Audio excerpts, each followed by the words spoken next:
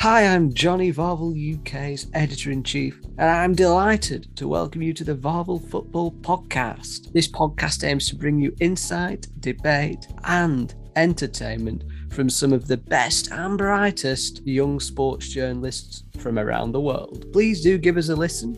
You've already started, so I'd recommend staying for a little bit longer at least. And if you enjoy what you're hearing, then please do give us a subscribe. And even better, give us a positive review. Positive reviews are a great way to expand our reach. Not only would this mean a lot to me, but it would mean a lot to over 300 writers that write regularly for VAVEL UK. We hope to get as many of them on this podcast as we possibly can over the course of the 2021 to 22 season. Anyway, enough of my waffle. Let's get straight into this.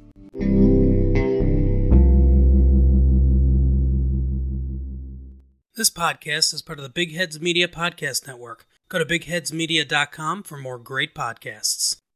So you've probably heard that intro a million times. I should probably change it, update it. Maybe it's something for after the international break. I'm joined, however, wonderfully by, well, first time since episode 1, isn't it, Brad? Deputy Editor-in-Chief. How are you? How are you doing? Good to be back. I'm good, mate. You? Yeah, you're just so busy. I was so reluctant to force you on at any point. But obviously... Always available. Always. Well, I'll hold you to that in future weeks. Okay. I might regret saying that. You will do. I'm sure you will do. It felt apt, really, given that it's felt apt, actually, given you are Manchester football correspondent. It's felt apt, given the on the red side of Manchester, it hasn't necessarily been too rosy over recent weeks. That's putting it mildly. But you know what? We'll save that for a bit later because there's been a few other stories that have gone on this weekend. Where better to start, really? Well, there's about 7 places to start, but West Ham and Liverpool, I mean, probably the game of the weekend in terms of a spectacle. It was ex-Man United manager David Moyes, wasn't he? And his reputation took a dive after that. But now he's right back to the days of, I suppose, when he was at Everton and he had so much respect attributed to his name. He's got West Ham playing some wonderfully effective football. And you know what? It's not even boring to watch, is it?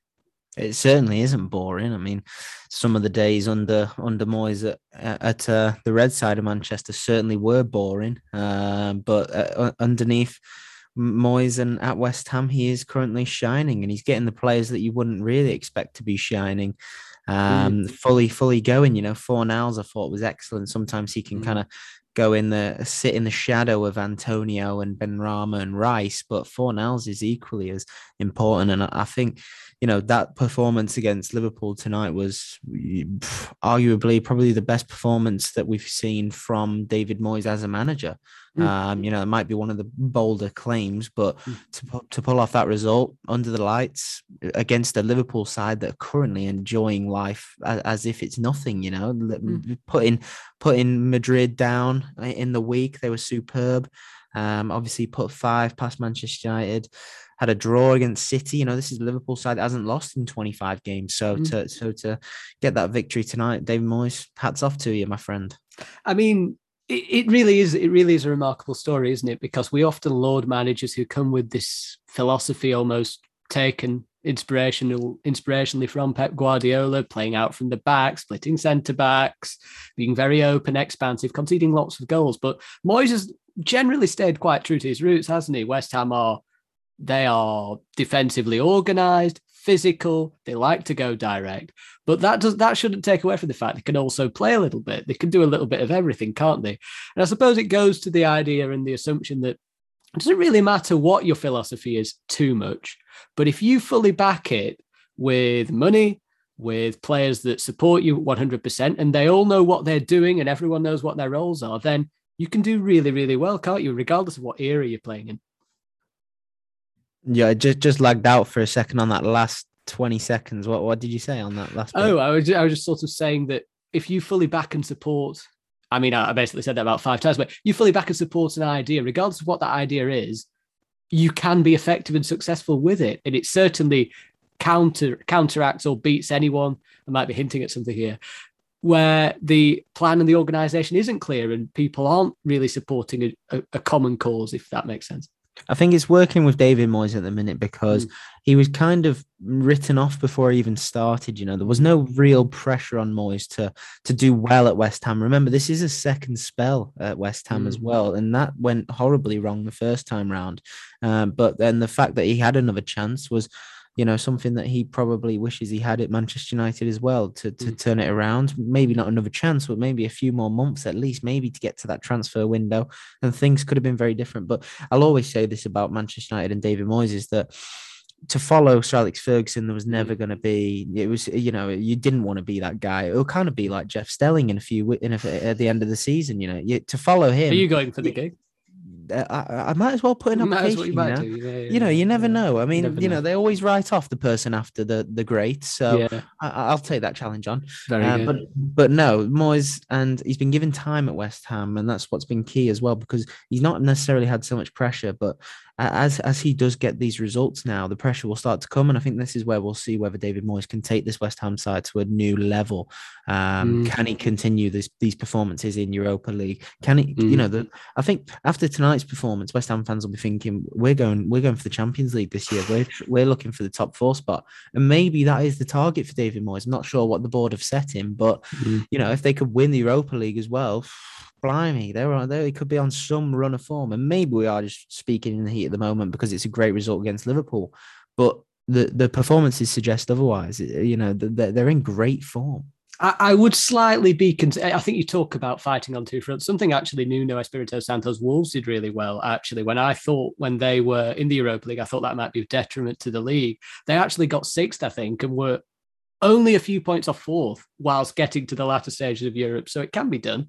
It absolutely can be done. My worry would be in terms of squad depth, it's fairly solid. But Antonio, who's so integral, even when he's not scoring, he's dragging defenders out of position. He's been an absolute nuisance. If he's not playing, it's not quite as effective as an attacking force. And we saw that actually when Man United went to West Ham and won. I don't think they were quite as potent, quite as dangerous without Antonio in the side and without anyone really to step up and be the man, not just to score goals, but be the nuisance that's needed really as the focal point in that team. When you go back to Liverpool, we you know, the first loss in a very, very, very long, first loss actually since I think it's a relegated Fulham at Anfield. So they've come a long way since then. And to be honest with you, I still don't think the performance was that bad. I still think until the very end, they had you on the edge of their seat. If Mane scores what he should score with a relatively reasonable chanced header close in, it's a 3-3. They were fighting right till the very last minute. It wasn't the best performance by any stretch of the imagination, but I think it's the sign of a very, very good team that even as well as West Ham played, it could have still actually only been a point at the end of it. I do think as well with Liverpool at times, with Klopp's sides, that when they do go a goal down, they seem to pull it back, but then they seem to go for that second a little bit too soon. I know it's never too soon to go ahead, but I'm kind of saying that they then think, we're going to go and get 2 and 3 here. And they just keep pushing and keep bombarding teams. And that's what West Ham thrived off tonight, because they then hit them on the break and they were quick on the break and they were powerful on the break with Antonio. And it did kind of work that in West Ham's favour. Because you don't want to sit back against Liverpool. That's the easiest way for them to score. And I think West Ham did it perfectly, because they didn't necessarily sit back, did they? They continued to attack Liverpool and exploited the defence with Alexander-Arnold bombing forward, who was excellent, by the way. I reckon he'd be a great CDM. Yeah, no, I mean, he's almost an auxiliary midfielder anyway, isn't he? And he thrives off being in a free role, actually.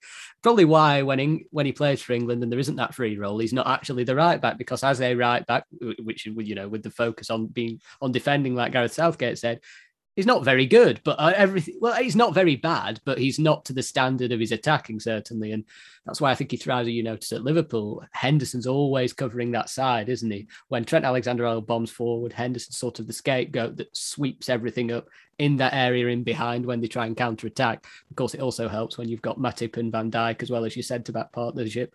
They sweep up a lot of things as well. They're a phenomenal duo. But yeah, I mean, as I said, first loss in the league since Fulham, which is a long time ago. I think they had a centre-back pairing then of, well, 2 unrecognisable names now when you consider who is at the disposal at this moment in time.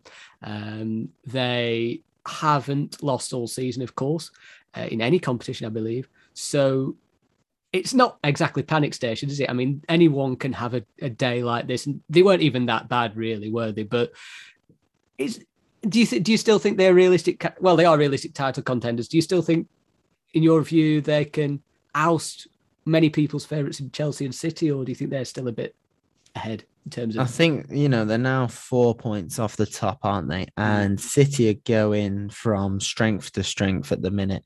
I said at the start of the season, I think City would win the league, and I'm still sticking by that. I think City will pull ahead of Chelsea. I don't see many issues presenting themselves in City's side, whereas with Liverpool, I think maybe they'll start to shift their attention to the Champions League once the knockout stages get in fully on the way. And then also with Chelsea, I just think, yes, Chelsea are an incredibly strong side, but Reece James and Ben Chilwell, how many times can you rely on fullbacks to score goals? They need Lukaku, wing backs, they're predominantly they're wing backs now, aren't they? But with Lukaku's goal tally drying up, I know he's been injured, but it was drying up before he got injured. So I just feel like if Lukaku can get firing, Chelsea can still cause some issues.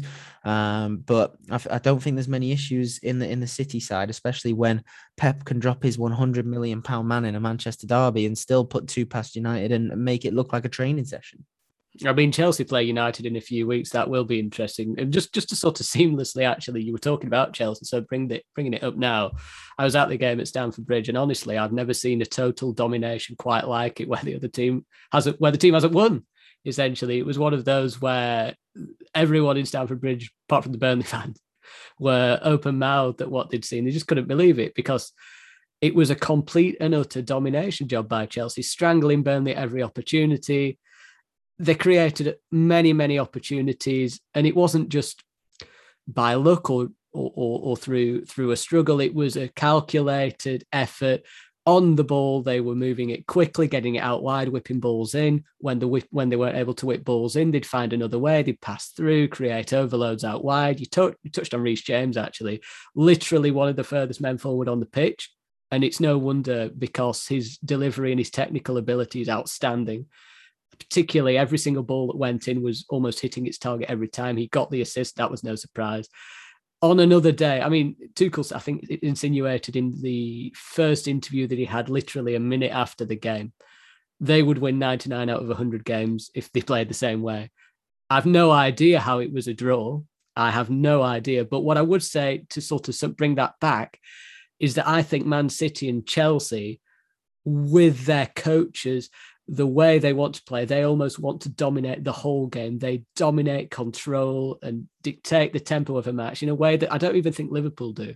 I think Liverpool, the heavy metal Jurgen Klopp style, they are aggressive, they are forceful, they are brilliant and scintillating, but they do not quite dominate games and control matches as much as those two teams, I don't think. So that's why I'd have them first and second favourites, I would think. Don't know what you think on that.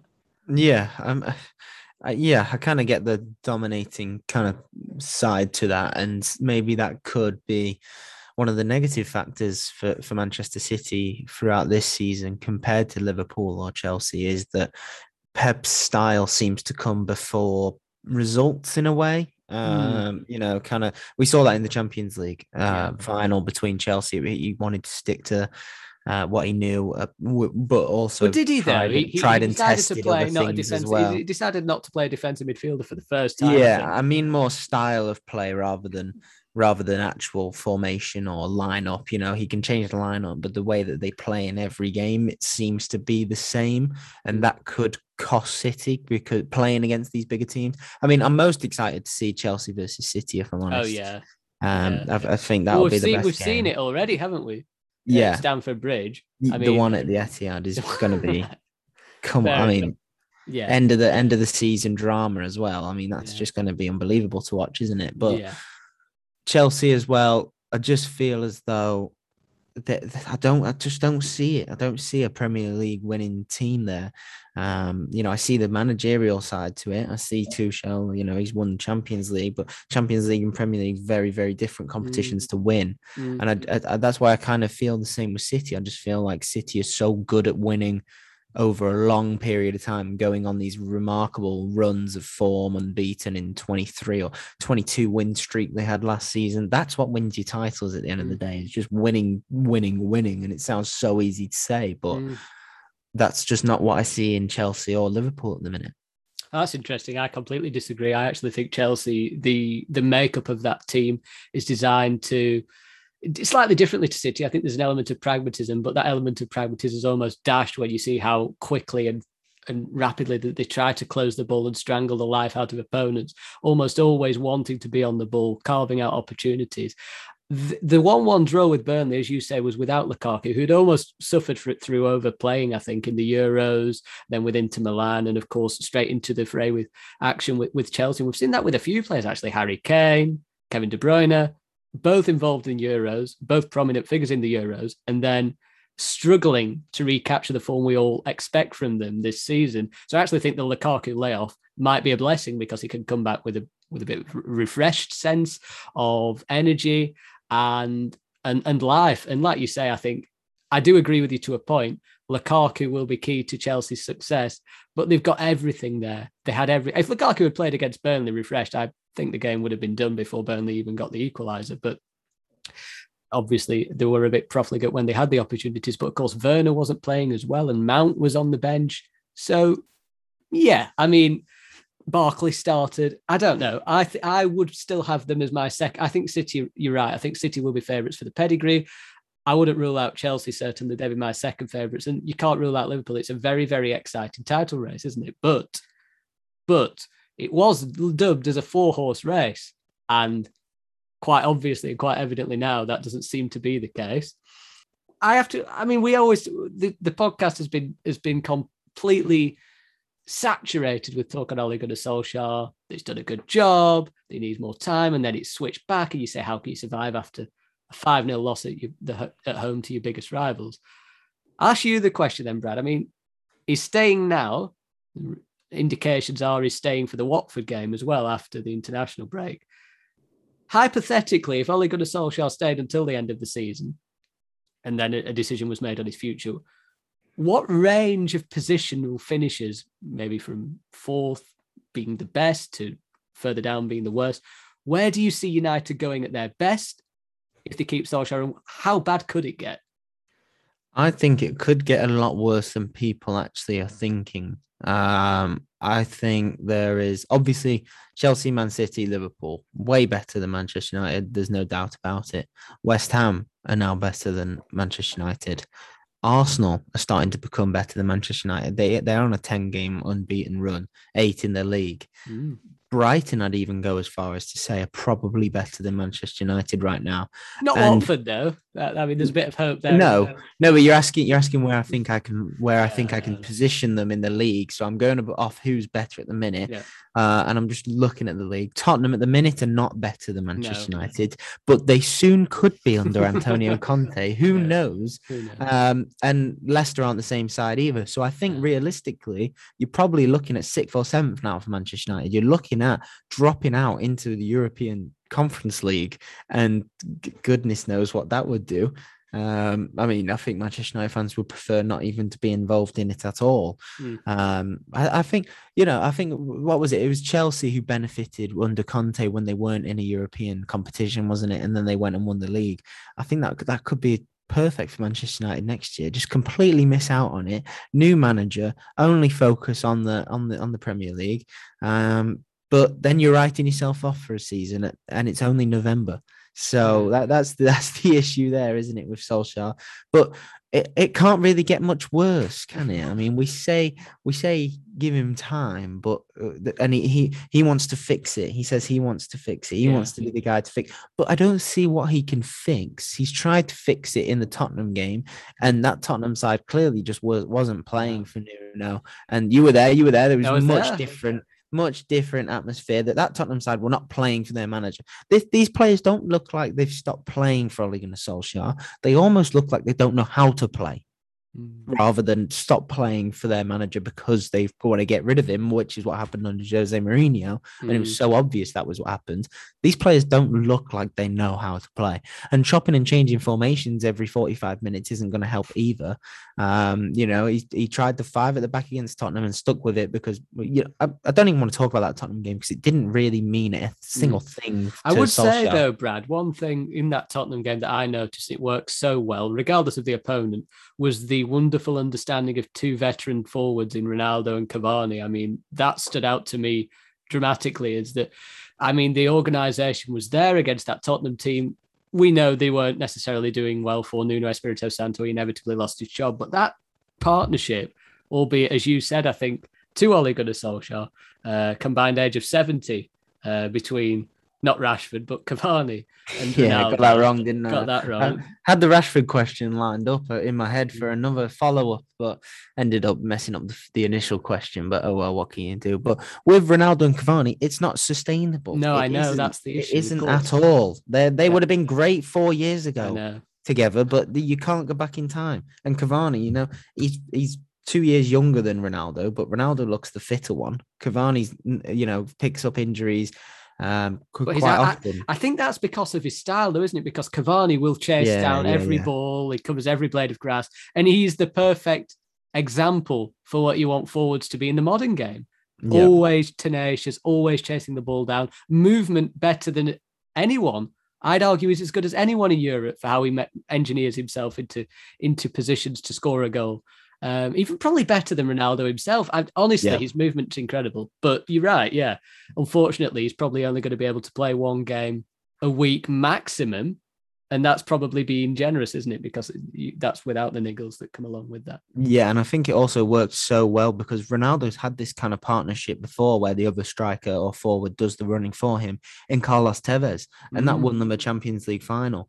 That combination with Tevez, Ronaldo, Rooney, Ronaldo had players to do the hard work and the running for him. The argument that Ronaldo needs to press more is ridiculous. He's never pressed in his life. There is no need for him to press. Press. Yeah.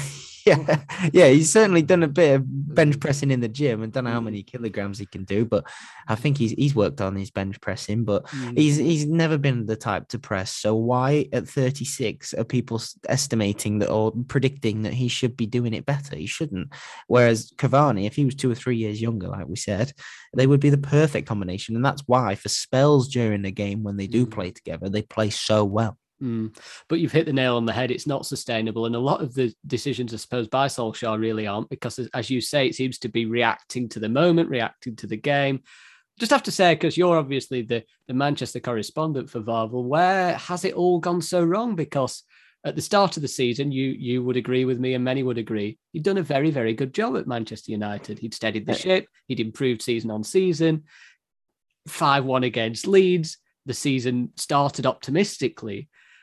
How has it all fallen off a cliff so quickly?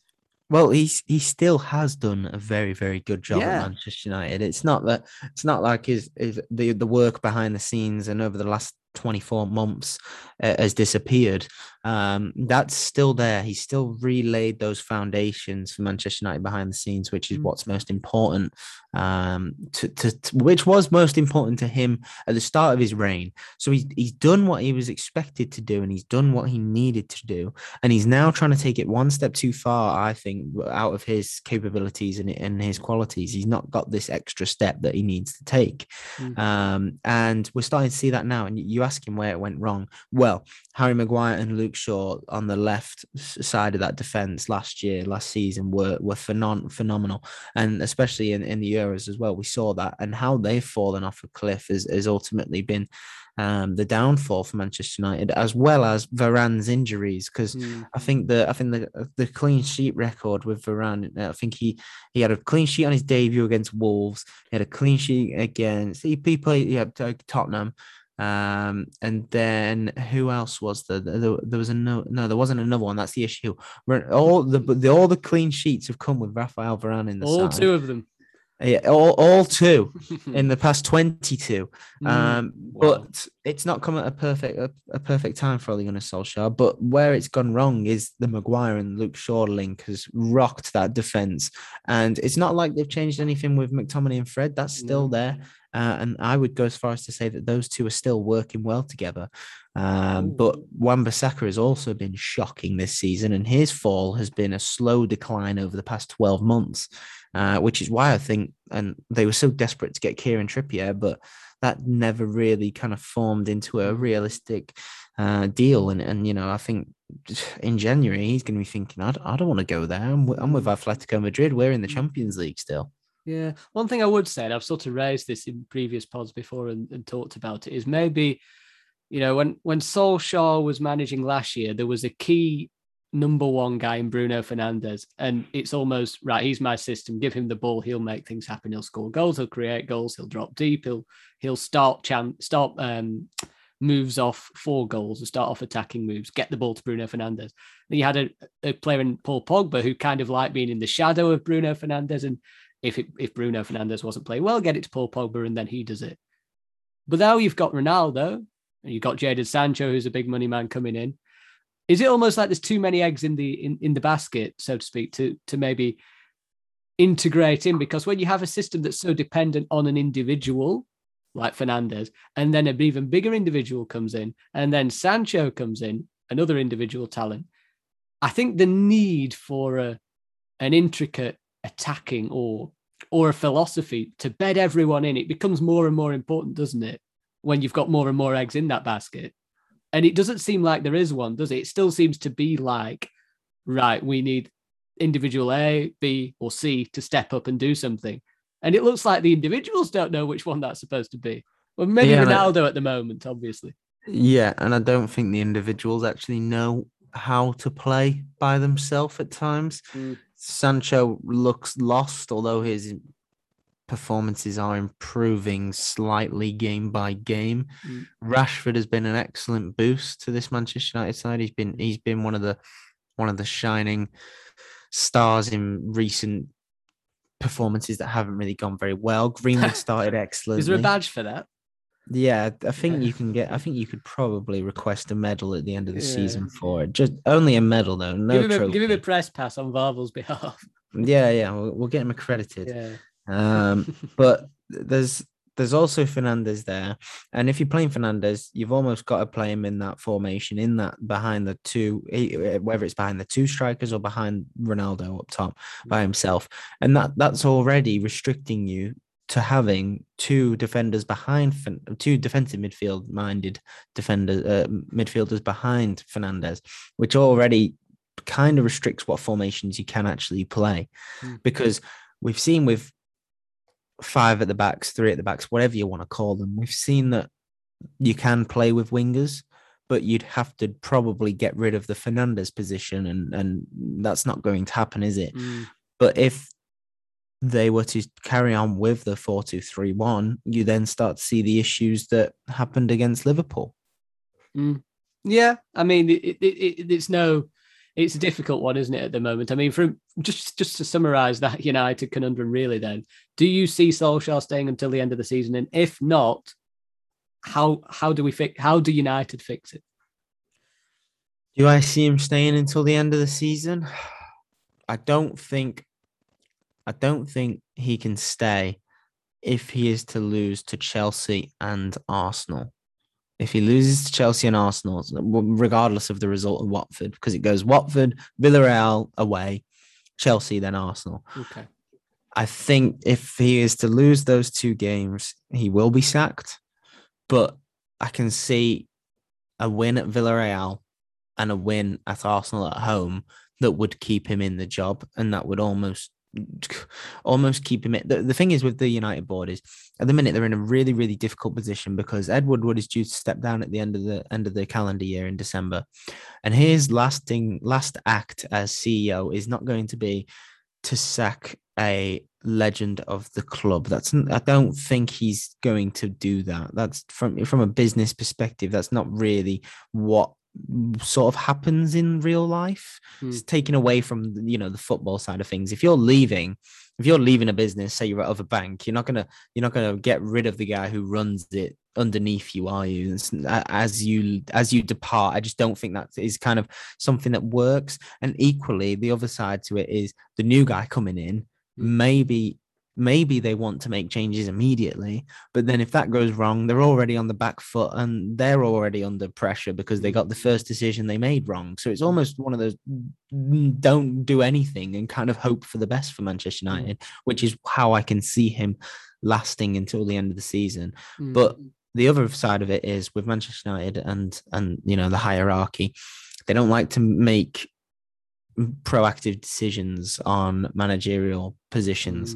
And until the Champions League is almost mathematically, impossible to reach, that's when they act. They did it with David Moyes and they did it with Louis van Gaal. As soon as the Champions League is out of reach, qualification wise, they are gone, and they're gone very swiftly, and we all know why. Yeah, Steve Bruce, end of the season. But yeah, go for it. Bring another United legend in. Keno as the assistant. Neville as the director. Sorry, Rio Ferdinand, director of football. Yeah. We'll have Neville doing set piece specialists with his right foot. Yeah, it'll be exciting times, I'm sure. We'll move away from that now. Well, it's been a crazy week for managers, hasn't it? Because Daniel Farke lost his job after winning, as Gary Lineker said on Match of the Day, rather amusingly. Daniel was told to fark off, which I thought was quite an amusing pun, which I would have stolen. And I have Lineker actually said that. He did actually say that. Lineker likes a good swear pun without actually swearing. Was that on Match of the Day? He said it was on at the end. It was on at the end. I bet BBC love that. Yeah. Well, he didn't actually break any Ofcom regulations because he didn't actually say anything of a swearing too close, nature. Probably. Very close. Yeah, very close. But we'll start with the Farke one. I mean, it's interesting because George Wilson, who was Norwich editor, is Norwich editor. We haven't sacked George. He was also, 2 weeks ago, we were talking about this, maybe 3 weeks, can't remember. He was very uneasy after that 7-0 defeat against Chelsea. He was actually thinking a change maybe should be in the offing. And yet the general mood from him afterwards was of confusion. Because, of course, this decision had been made prior to the Brentford game, a game many people expected them to lose because Brentford started very well. But in actual fact, they put in probably the best performance of the season, won by 2-1. Farke seemed optimistic after the game and then was relieved of his duties. It's a weird one, but if you take that recent result in isolation, it's probably shouldn't be an unexpected one, should it? Yeah, I was reading Twitter comments saying ridiculous timing by the Norwich board and this and that, and I couldn't disagree more with them, really. I think it was the perfect timing to get rid of him. It's the international break. What's the point in bringing in a backroom staff to be a head coach against Brentford? You might as well give it a last go with Farke and then get rid of him, which is exactly what they did. Regardless of the result, they look under Farke, they look like a team that's bound to go back down to the Championship, regardless of that Brentford victory or not. If Farke was still in charge, I'd still tip them to be bottom of the Premier League at the end of May and end of the season. So I think, if anything, it's perfect timing for Norwich because they've now got 2 weeks to not only find a new manager, but then he'll have it. Most of them. I don't think there's too many internationals on the team, so there'll be a lot in training. And they'll be able to kind of switch it around and get a new kind of flair in the job and kind of really get a bit more determination, because I think half of those players will be thinking to what happened 2 years ago when they managed, just the one win away from home all season. So I think that's what they would have been thinking. So to get someone in now, perfect time. No arguments with that. I think it's one of the best times to bring in a manager, and you've not got an international break now until March. So when else are you going to do it? You're not going to do it during the middle of a festive season when there's a game every 2 days. No, it's a fair point. You talk with a lot of sense, which maybe you should have engaged us with this debate on Twitter with some of the other side of the camp. I'm sure that would have been fun. I think it was, it's really difficult because he's done such a wonderful job, not too dissimilar to Ole Gunnar Solskjaer, actually, and it's done a lot right for the club. First of all, he got them promoted on a shoestring budget. Then he kept them competitive for half a season on a similarly shoestring budget in the Premier League before it kind of all went sour in that second half of the season, which coincided with the lockdown fixtures behind closed doors as well. So it's not been easy for him. And then he obviously got them promoted at the first time of asking again, under limited financial restrictions. Then they sold Emi Buendia in the summer, and that coincided with a bit more spending on new transfers. But again, losing FA your Cup best player. quarter-final as well, didn't they? So it shouldn't. No one should forget that, really. And he has done a quite remarkable job. But I suppose there isn't any room for sentimentality in the game. And you're right. I mean, the performances this season have been worryingly poor, and the switch to the back 3 and 5, even though it sort of helped them with the defensive aspect of the game, limited their attacking aspect, particularly against Burnley and against Brighton, where they maybe could have had a bit more of a go. And then they got pelted, 7 knocked past them against Chelsea with the back 5 anyway. So it has kind of been coming, and you're absolutely right. It does make sense to do that. What I think will be interesting is the way they go now. I mean, one thing about Daniel Farke is he has a blueprint, a philosophy that is all about taking risks from the back all the way forward, to a fault even, because Norwich have conceded a lot of goals trying to play expansively, but they've also entertained a lot in that way.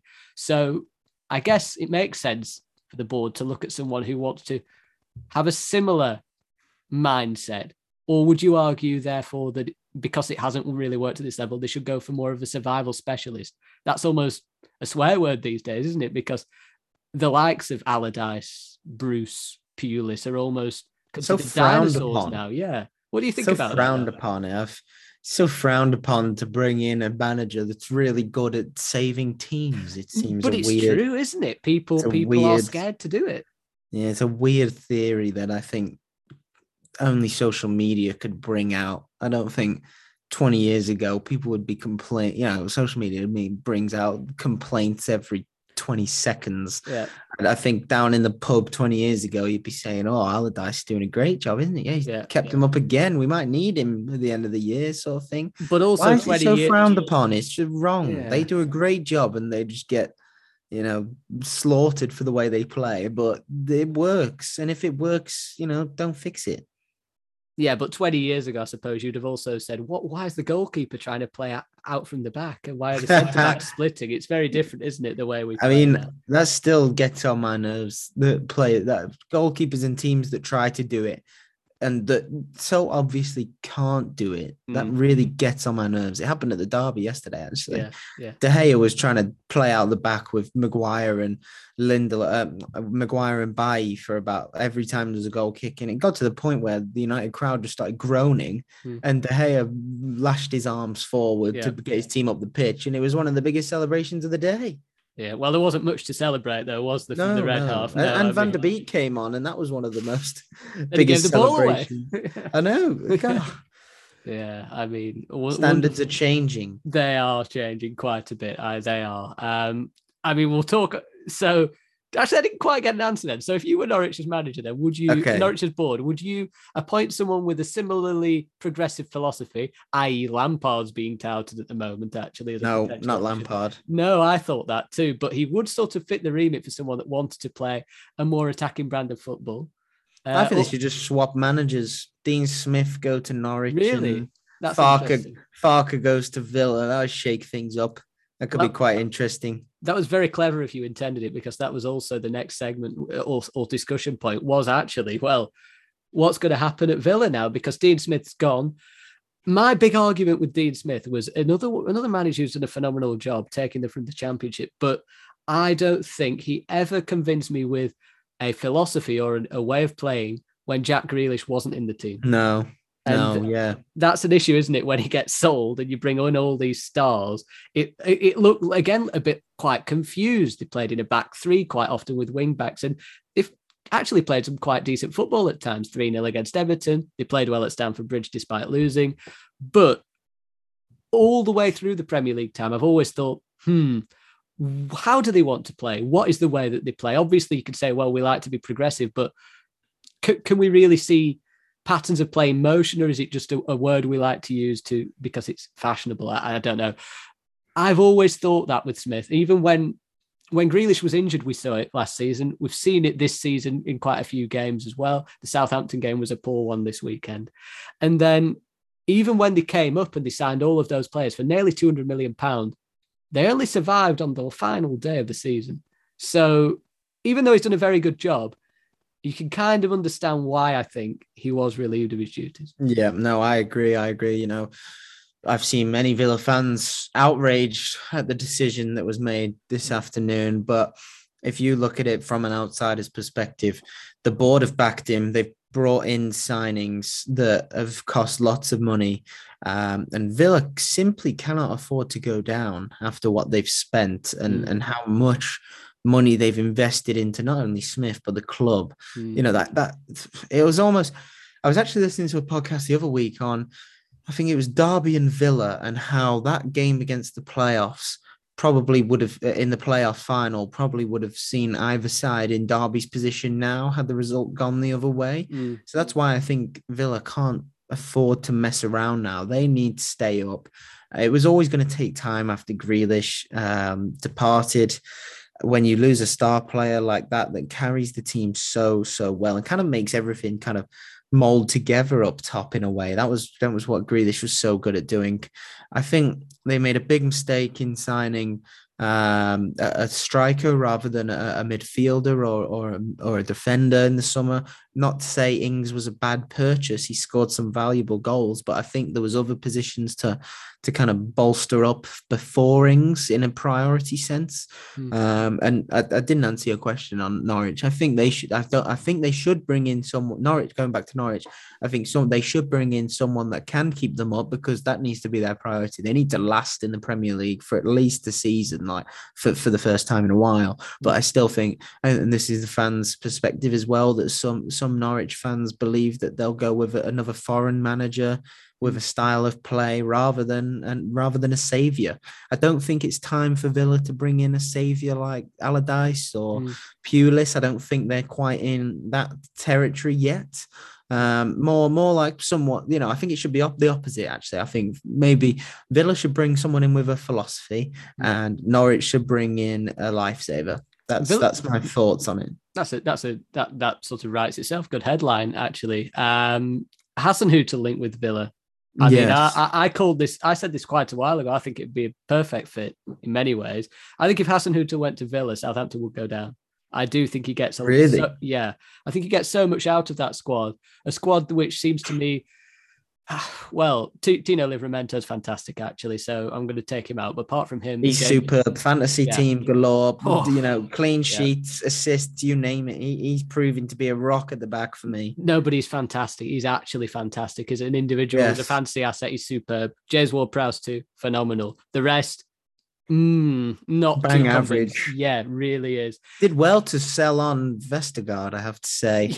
Leicester kind of fell into the trap of panic buy for him. He was seriously a good sale for them. But it'll be interesting to see. I mean, Gerrard's been linked as well. I mean, I'm not too convinced Gerrard Southampton is a go. I think Hasenhüttl ticks a lot of boxes, but whether he'd leave Southampton is another story. I think there'd be in big trouble if he did. Also managed Ings, and he plays a 4-4-2 with a high press. Ings and Watkins. I think that'd be exciting. Yes, it would be very, very exciting. Conte. Armstrong. I think Armstrong's a bit. I don't know. I feel like Armstrong just scored the winner this weekend or Friday night. So let's cut him a bit of slack. Yeah, we'll cut him some slack, but I feel like Armstrong isn't the type of guy that you can replace Danny Ings with. No, I think, you know, I know he was excellent for Blackburn, but as we've seen with Norwich, those two leagues are just so different. They are.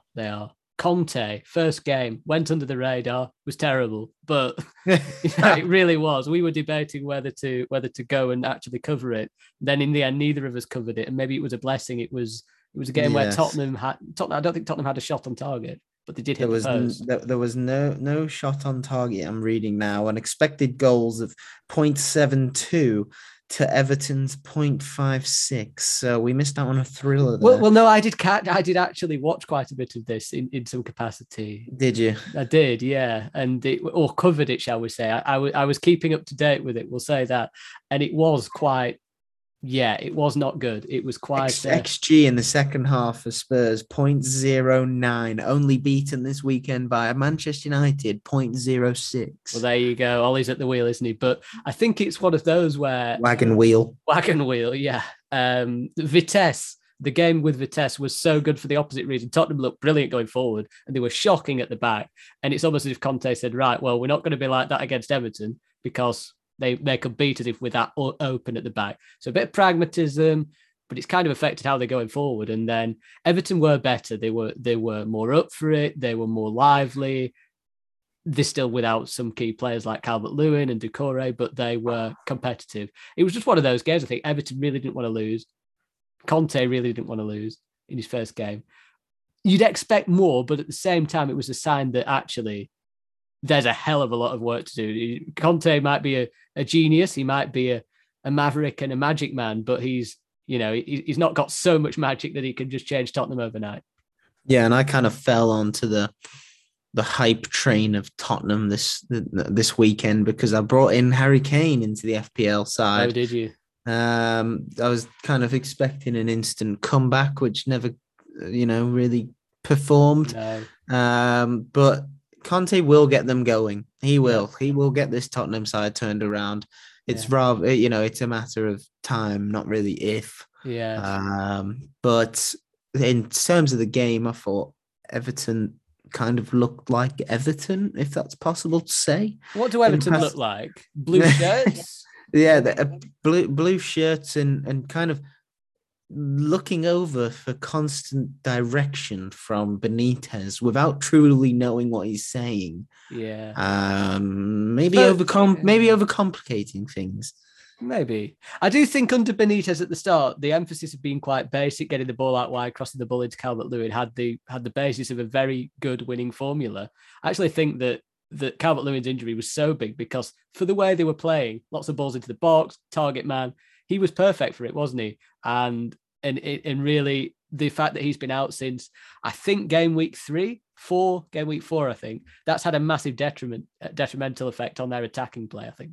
Especially how you see where Everton started the year last year with Calvert-Lewin banging in the goals, wasn't he? Yes. Yes. And he was working well with Richarlison up top.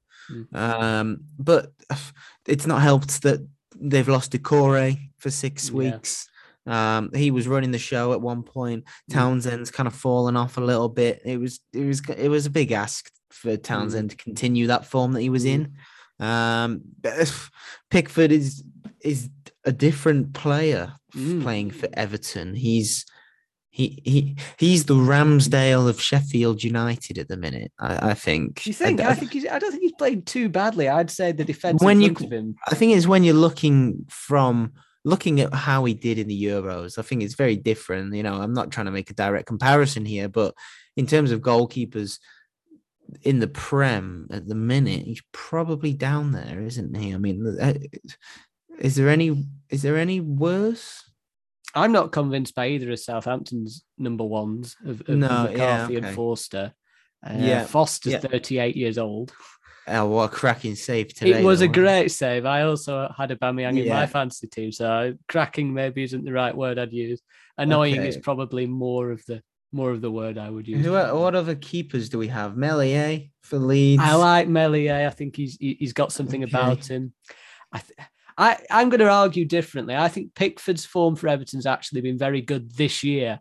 The start of last season, it was really poor. It was a mistake again. Yeah. But this year, there has been a marked improvement. He's a tremendous distributor of a ball. I know you love that, being a fan of modern day football and philosophies playing out from the back. But he is a very, very good distributor. He's a very decent shot stopper. And I don't think he's been one of the Achilles heels for Rafa Benitez this season. The people in front of him, the organisational lack of in front of him, has been a major issue. Now, you can argue maybe the keeper should do something there, but he can't organise 10 players. I think they have to look at themselves a little bit. I mean, against Watford, it was pathetic, but they were quite good, actually, against Tottenham. They were competitive. And I know you're a busy boy, so I'll make this the last one. Eddie Howe, Newcastle. That's an interesting one, isn't it? Yes. Because, I mean, Graham Jones, 3 games in charge, 2 draws and a loss. Arguably, that's well, just a continuation of what Steve Bruce was doing, really, because as you'd expect, he was one of the main coaching staff. Still winless. Yes. Newcastle, which is a record, isn't it? I don't know. Is it a record of 10 games? How many are we through 11? It would be really funny if it was, because Norwich, everyone would have backed Norwich, wouldn't they, to get that record? Yes, it is a record. It is a record for since 1920 something. Wow. No team in the top flight of English history without a win after 11 games. That's crazy. So Newcastle are breaking records left, right, and centre. Actually, yeah, I'm sure Ollie can have a go, can't he? Maybe extending that run. I don't know. It depends. Depends if he's feeling. Ollie in. I mean, yeah. He might have something to do with that, actually. Maybe. Big money deal over to Tyneside. He's been playing 4D chess, hasn't he? Adopting Conte's style to get Nuno Espirito Santo the sack, to get Conte at the top of the job, to keep him in a job. It's like the man is one of the most intelligent secret agents in the footballing world that I have ever seen. I must say. Don't quote me on that. I am joking. That was sarcasm. But on Howe then. So back to Eddie Howe. Yeah, I see it. It's interesting. He used to manage Burnley, and I remember when he came to Burnley, actually, when he took over at Turf Moor just before Sean Dyche, he really struggled with the homesick element of it, because it was the first time he'd managed or had been quite away from home for a sustained period. Wasn't a big fan, from what I understand, of living in the north, because he was missing his family and it was very inconvenient. So naturally, it made sense to go to the northeast to manage Newcastle. 200 miles more north. Exactly. Very true. There is no more northern side in the Prem. No, there's not. I mean, you're going to Scotland, aren't you, really, if you go any more north to there? Yeah, so you might as well be in Steven Gerrard and Rangers and Celtic territory. Well, he was linked with Celtic, wasn't he? And he turned the job down, actually, potentially for those reasons. But now maybe he's had a change of heart and a big pay packet to go and take the job. I think the Newcastle salary could tempt me to live in Newcastle. Yeah. Only just. But the nightlife's very good, apparently. So, as I've been told, as Harry, Premier League editor and Newcastle editor, would say, the nightlife is very good. Away the lads. Yeah. Apologies, Harry, for this Newcastle slander. And any Newcastle listener out there or fan. But yeah, I mean, Howe, established Premier League manager, has a blueprint for playing very, very exciting, open and attacking football. But the Achilles heel for Eddie Howe teams, and it always has been the Achilles heel, is that defensively, he doesn't seem to have a blueprint for organisation or keeping teams out. His philosophy is almost, we'll try and score 4 if you score 2, as opposed to we'll get 1 or 2 up and then we'll hold the lead. So that might work for Eddie Howe, because he can just go and sign whoever centre back he wants. They might not need a philosophy if he just goes out and gets Sergio Ramos on a free when his contract's terminated by PSG next month. Yeah, it's looking that way, isn't it? I mean, it's really it's interesting you say that, but at Bournemouth he had some fairly solid. I mean, he had Nathan Ake in the back four, but even then it still didn't necessarily stop them from leaking goals. And again, it's all about the risk reward thing, but because the philosophy is quite risky, it's going to leave positions open at the back. But at the same time, you know, progressive managers of times gone by have found a way to keep shutouts or keep goals conceded to a minimum. But it's something that's always followed Howe around, I think. How do you think he's going to do personally on a serious level? Well, I do think that Newcastle defence is probably as equipped to deal with Premier League strike forces as my local non-league team is. Who are? Nantwich Town, up the Dabbers. Yes. Up the Dabbers, they are called. The Dabber Dome is the nickname for the stadium, even though it is called the Weaver Stadium. The Dabber Dome. So if any listeners are in the area, get yourselves down to the Dabber Dome and watch the beautiful green side play. The Dabber Dome? Yes. Who are the owners of the Flintstones? That's crazy, isn't it? Yeah. The Dabber Dome. It's the nickname from fans. It's not necessarily the given name for the stadium, but it is known as the Dabber Dome. Is it close to Northwich by any chance, Nantwich? It's not far from Northwich. I've got a lot of friends in Northwich. Half an hour, 20 minutes. There you go. A bit of geography there. Close enough. Yeah, Close enough. UK geography. So by that logic then, is it better to have a coach that just says, oh, to hell with the defence, let's score lots of goals? Or is it better to have a coach that comes in and says, right, the defence is pants, I'm going to make it less pants by essentially making us more organised. And I don't know. You could argue both ways, couldn't you? Really, whether it's if the plan for Newcastle is for Eddie Howe to keep them up magically, then Eddie Howe probably isn't the right man to do it because of that defensive lack and inability to do so. But he's got a January transfer window. He's gonna have. I think he might have at least 60 million to play with in January. And who knows how much they'll have next summer, whether they're in the Premier League or not. I mean, we could potentially see next year, the highest points tally in the Championship. And Mbappe in the Championship. I mean, I would pay good money to see that. Yeah. And then he'd say, I've always wanted to play in the Championship. Yeah. That was my dream since I was 4. Exactly. And he had pictures of Steve Bruce on the wall. I should hope not. What was he wearing? Was he wearing anything? I don't know. Maybe he has some different ideas of fun to me. But I think that it's a. I'll tell you one thing though. What we should say in defence of Eddie Howe, regardless, under Steve Bruce, Newcastle didn't really have a defensive organisation. They didn't really have a defensive plan. And going forward, it was just get the ball to Alan St-Maximin, which is quite a good plan. But again, it's not very. There's no real blueprint there. So if sustainable, the word of the podcast. It is sustainable living, sustainable. Yabba dabba dome is the word of the podcast. That's sustainable sex. Up the dabbers, come on. Up the dabbers, very good. But again, it's like the previous installment of Newcastle manager before Graham Jones didn't really set the standards high, particularly this season. So he can't do any worse, can he? No. Could he? He could do worse. He could do worse, He could. But he'll at least have the backing of the fans, which will help a lot, I think, with the players on the pitch. Yes. Because constant abuse from 1 to 90 is never a nice thing, is it, to hear? I mean, no. At Tottenham United last week, I felt so sorry for Nuno after about the Lucas Moura substitution because it was just a barrage of boos and chants against the manager. That might have had an effect on the Spurs players. Maybe it didn't, but... Nuno to Villa? Nuno to Norwich? You see, I think they could do. I actually think Nuno's a very competent manager, and I think maybe the Tottenham job was the wrong job. I think he was massively disrespected from day one, actually, in that job, which I wrote a piece on. Go click and it. They never wanted him. It's just such a weird appointment. He was never the number one. Well, what I had an issue with was when they brought him in, and Daniel Levy said after 2 days, I want to play. We're going to play exciting football. Why did you hire a pragmatist then? Yeah, I just don't get it. It's just so disrespectful. Never seemed to really work on either side, did it? No, it's just ridiculous, and it serves him right that he had to give him £8 million payoff. I would take that. I would do that.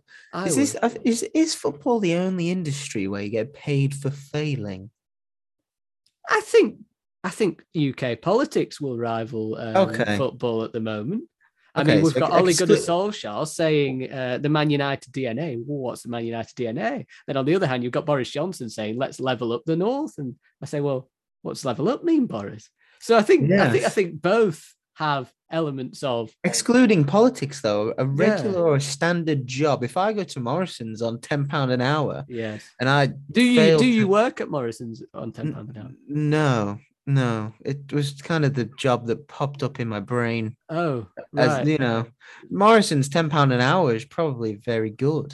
I'd assume might be less than that. Yeah, maybe I'm being optimistic for Morris. Maybe Sainsbury's is more £10 an hour, or possibly, or a Waitrose. Waitrose, I can see being £10 an hour. Yeah, where are you going with this? I'm saying that football managers get paid for failing too much. I know it's in their contracts, and they have very experienced agents to do that. But I feel it's the only industry where you get paid for failing. And it's how would you fail at Sainsbury's? I think if you didn't.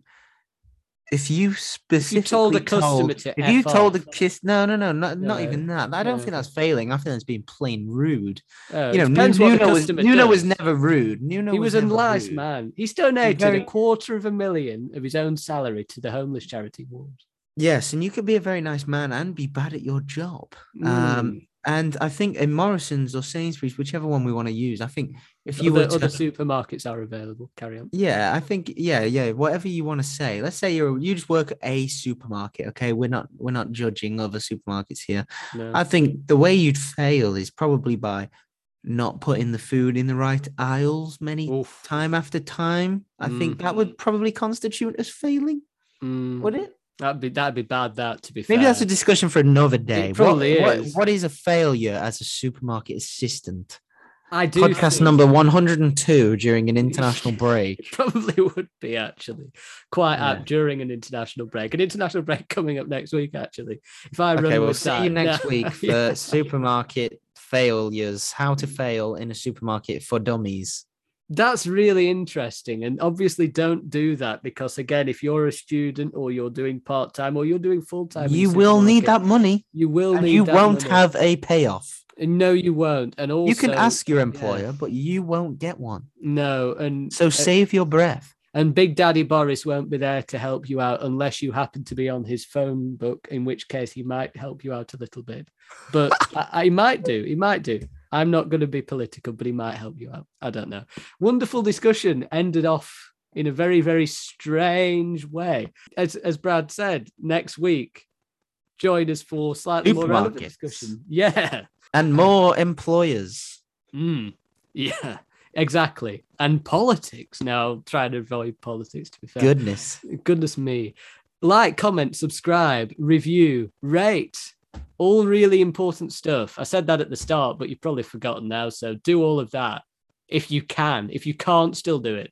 Still do it. You know. And don't lose your jobs. No, don't lose your jobs unless you hate your job. In which case, lose it. Yeah, and do like Kevin Spacey before he went a bit dodgy on the film, which I can't remember. What's the film, Brad? You've seen the film? Are you on House of Cards? No, not House of Cards. This is gonna rattle.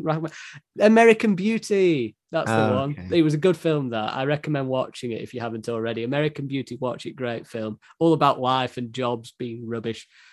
Join us next week. Thank you. Stay safe. Like, comment, subscribe, review, rate, and thanks for listening. Have a wonderful rest of the week.